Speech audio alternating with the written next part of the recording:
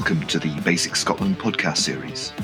These are brief snapshots of topics relevant to pre-hospital care, predominantly within Scotland, and some deep dives into specialist areas with experts from a wide range of disciplines. My name is Dave Strachan. I'm an Army Surgical Registrar, a Basics responder, and a mountain rescue doctor. We at Basic Scotland are very grateful to NHS Education for Scotland for all their support with these podcasts. Joining us today, we have Lisa Jane Naidu.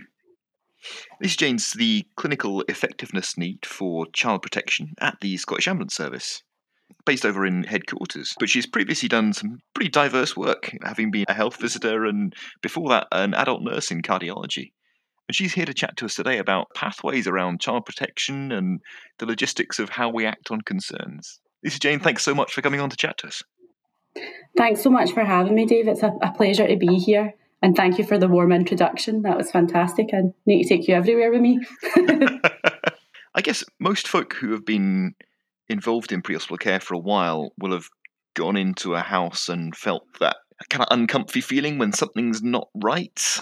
And it's always a bit of a worry when kids are involved. But there's not always, certainly to me as a basics responder, there's not always a clear way to act on it. You've obviously taken over this job reasonably recently. What was the system before you kicked off and looked at pathways? Whenever there's children involved, it becomes, everyone's fears become heightened, don't they? And I think that that's fine. Every child has the right to not be at risk. And previously within the SAS reporting system, we were reporting concerns through our DATEX, which records clinical incidents and things like that, and escalating them through 999 calls or out of hours social work and things like that, or just regular social work hours. But since coming into position, myself and my team have really tried to reevaluate how we are escalating these concerns and make sure that it falls in line with the national practice model and the GIRFEC principles, and escalating it through, relevant notification of concern forms and things like that. And I'm sure most of the listeners will have an idea of what GIRFEC is, but can you just take us through the bones of it? GIRFEC stands for Getting It Right for Every Child, which is the national policy that informs all practice in relation to child health and development. So it's used not only by ourselves in health, but education and health and social care. And basically the principles and values are underpinned by that of human rights and the United Nations Conventions of the Right of the Child. And the basis of it is to ensure that we can create single or multi-agency context in any assessments that we're doing with children. And it gives structure for professionals to analyse what it is they're seeing, the risks and the needs and the concerns that they have when they are in that child's presence. It also provides that really robust universal assessment, and by using the Shinari Wellbeing Indicators, which are outlined in GIRFEC, which are safe, healthy, active, nurtured, achieving, respected, responsible and included. There we go. It allows us to create that universal language and the context around what it is we're seeing. And it makes it then easier for professionals to unite and inform what they're putting in so that it's the right care at the right time, the right interventions. So GIRFEC is, in some senses, pretty unique that you've got folk from health and from social and from education and really across the spectrum all working off of a single document and a single set of guidelines, and that's pretty powerful in terms of gathering information and having that shared decision making. Yeah, it's a fantastic process and it allows for that dynamic assessment. And I think one of the really important things for professionals to remember is each agency is always guided by the 5 questions that are within the national practice model. And those are: what is getting in the way of the child's well-being? Do I have everything that I need to help and support this child, or do I need to look out with my service? And then what intervention can I put in place right now to support this child? And as first responders, often we may convey people elsewhere to a place of safety, which again is a unique response. And what else can my agency do? And what additional need, if any, is identified from others? And that really signposts you where you need to go as a responder for support. I think obviously within our response just now, we always look for support from health and social care partnerships. And that's absolutely fine because they become the lead professional and the guiding force in ensuring that that child's needs are met. Listening to those 5 questions, the one that to my mind is a big sticking point, particularly for basics responders, is that having information. Because generally we'll be tasked to a 999 call and you end up in somebody else's front room, maybe not seeing the child as a patient, but becoming aware of them. And we don't have access to that child's records. We don't have access to information about them. And it's a huge stumbling block in terms of getting it right for the child, to steal that phrase. Yeah, absolutely. I think it's really important to remember that you don't always have to refer. Okay, you may not have the child's details. It might not be appropriate to ask that child's details, but you have that address and that information. And there's a contextual safeguarding model that would look to refer addresses, places, parks, which is really relevant when you look at child safeguarding from a teenage perspective, because you think of the risks that are posed to children actually are normally out with the familial home as a teenager, because you're at greater risk from your peers and things like that. So I think, yes, it's great to get as much information as we can, but I wouldn't stop that from me escalating a concern, even if I didn't have that child's details. If I had an address, that would be a strong enough referral for me to put in. So I wouldn't want anyone to think, oh, it's not worth me putting in a referral. I don't know that child's name or date of birth. We can work with as much information as you can give us.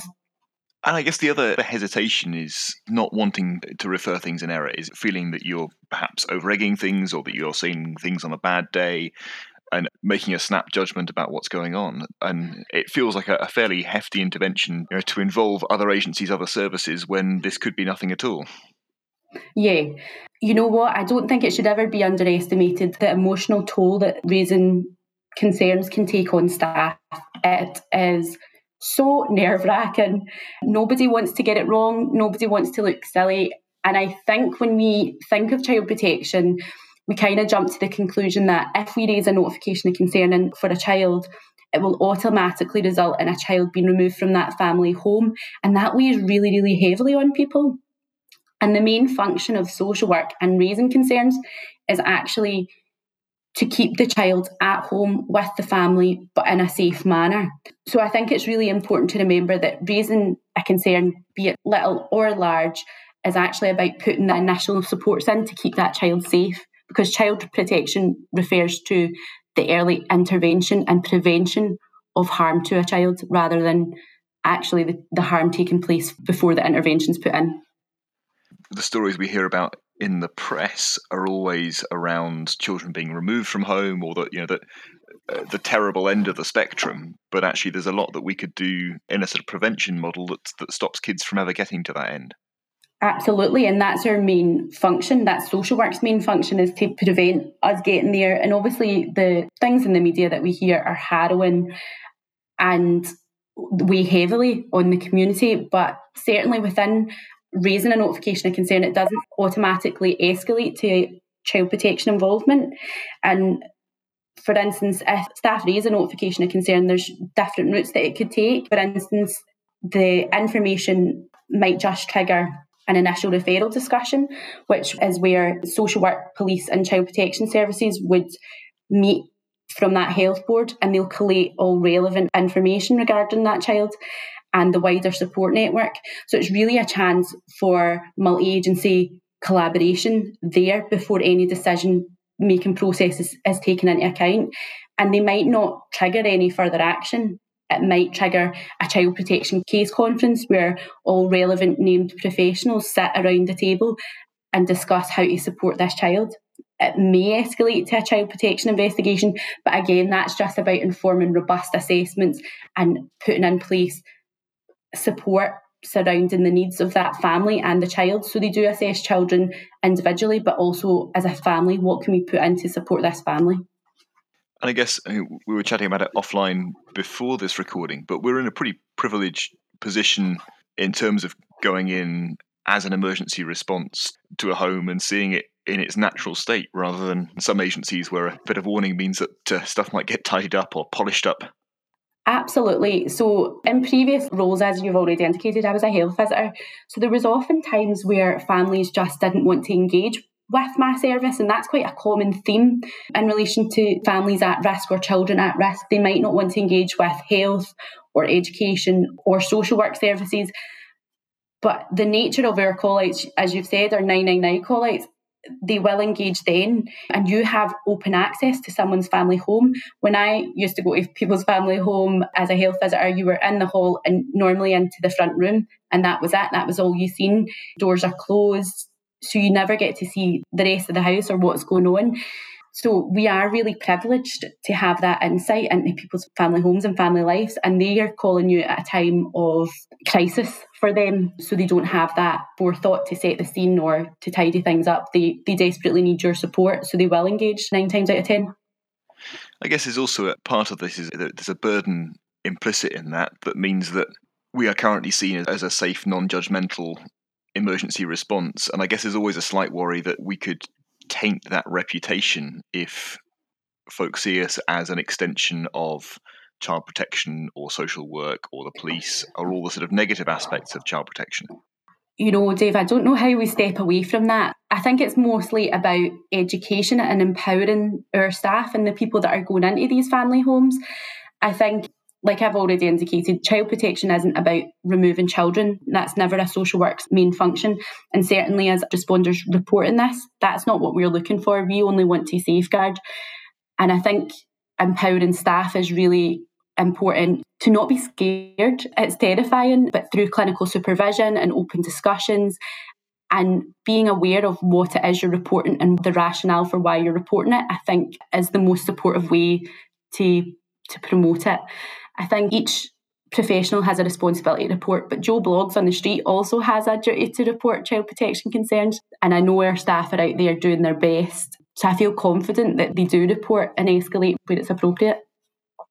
Okay, so let's walk through a hypothetical scenario and just look at the pathway, I guess, that these things might take. So if I'm going to pluck an example out of the air, we'll have a 999 call for an adult in the family home, and a basics responder is tasked in advance of the ambulance service response, gets into the home, deals with the patient, but flags up some concerns to the crew that come to back them up. What would the expected pathway look like from there?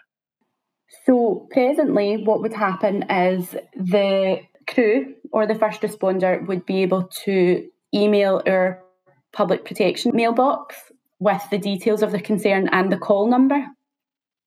And from there, what would happen is we would highlight a DATEX and fill out our national reporting form, which is a notification of concern form. This is obviously if it wasn't an immediate response required.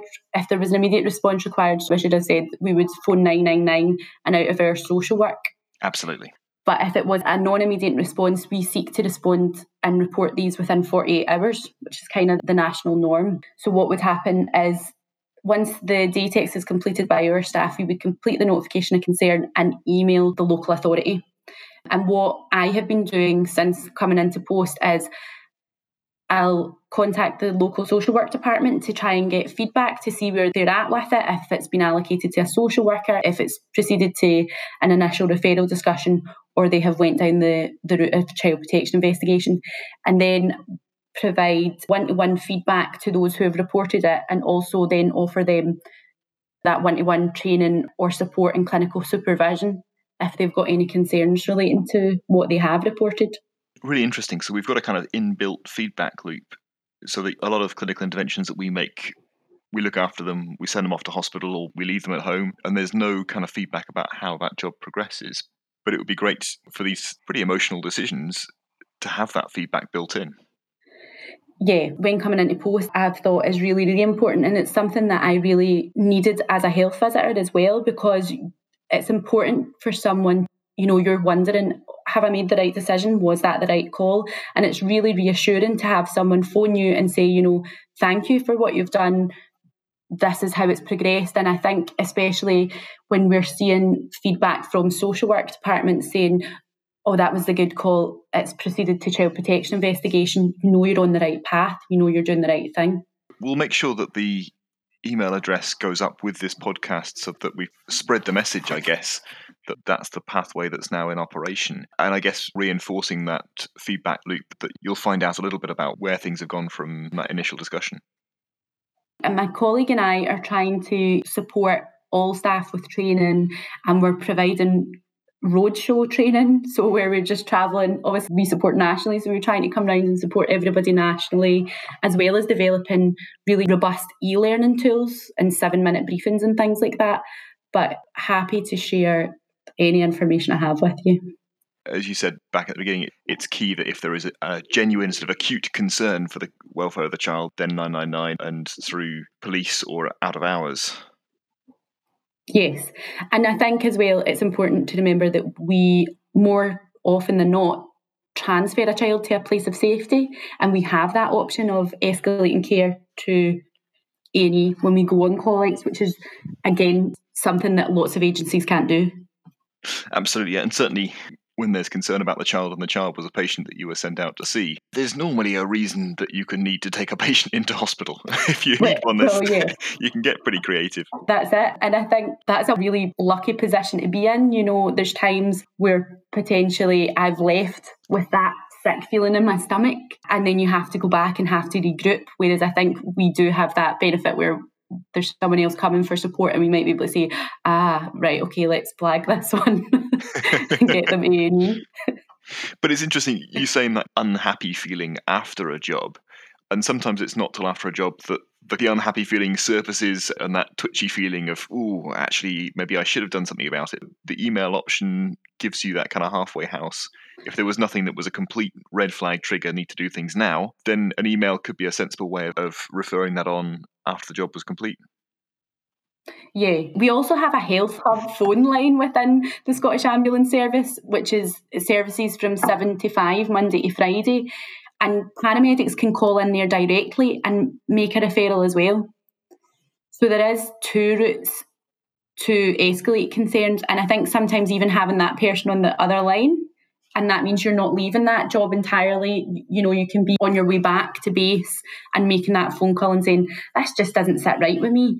And that also gives you pathways into myself and my colleagues who can support over the phone.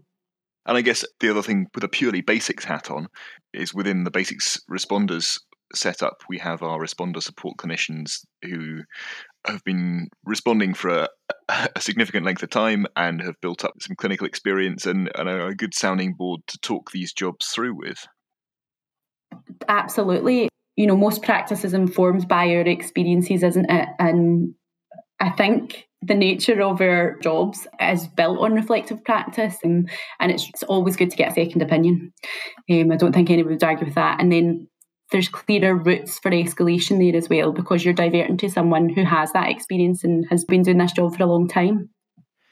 And often it's even just sort of forming it into the ability to describe to somebody else, actually, you think, no, this is something that needs to go up the chain. Yeah, I think as well sometimes it's the probing questions. Like you're saying, when you articulate it, there might be something that I'm thinking, like, this was just bizarre. And I articulate it to you and you say, oh no, I can't see it from that standpoint. So there's 4 main categories of abuse that are cited as a rationale for why a child is on the Child Protection Register. So the 4 main categories would be physical abuse, physical neglect, emotional abuse, and sexual abuse. And as part of our referral form at the Scottish Ambulance Service, we ask crews to indicate what area of concern it is. And that, I think, can really focus the nature of the referral, because you're thinking about it within those 4 domains. Yeah. And then it makes things a bit clearer, a bit more concise. Yeah, I guess it crystallises that concern into the worst case scenario. And it may just be a suspect thing. And I think, well, when we think of physical abuse, physical neglect, you're thinking of the great extremes. But sometimes even if it's a hypothetical, you're sent to a house where it's an adult caller, but there's children present. You know, the child's in front of the television in a play cot, and there's been a raucous party all weekend and someone's had an overdose. That's neglect. Yeah. But because of the circumstances around it, we might not think of that as extreme neglect, but it's something that when you put it down on paper, you can clearly see that's neglectful. Absolutely. And again, kind of comes back to that privileged position of by the time a health visitor or social worker came round, the chances are that would have been made to look significantly better. But Yes. we've got our foot in the door at 3 a.m. when things are going wrong acutely. Yeah. And our new referral pathway and our new referral form has actually really opened up a lot of conversation with our agency partners as well. So we've had a lot more involvement with social work and things over the last couple of months because we're really putting out there and saying, can we have feedback for this? What happened with this? So that's been fantastic.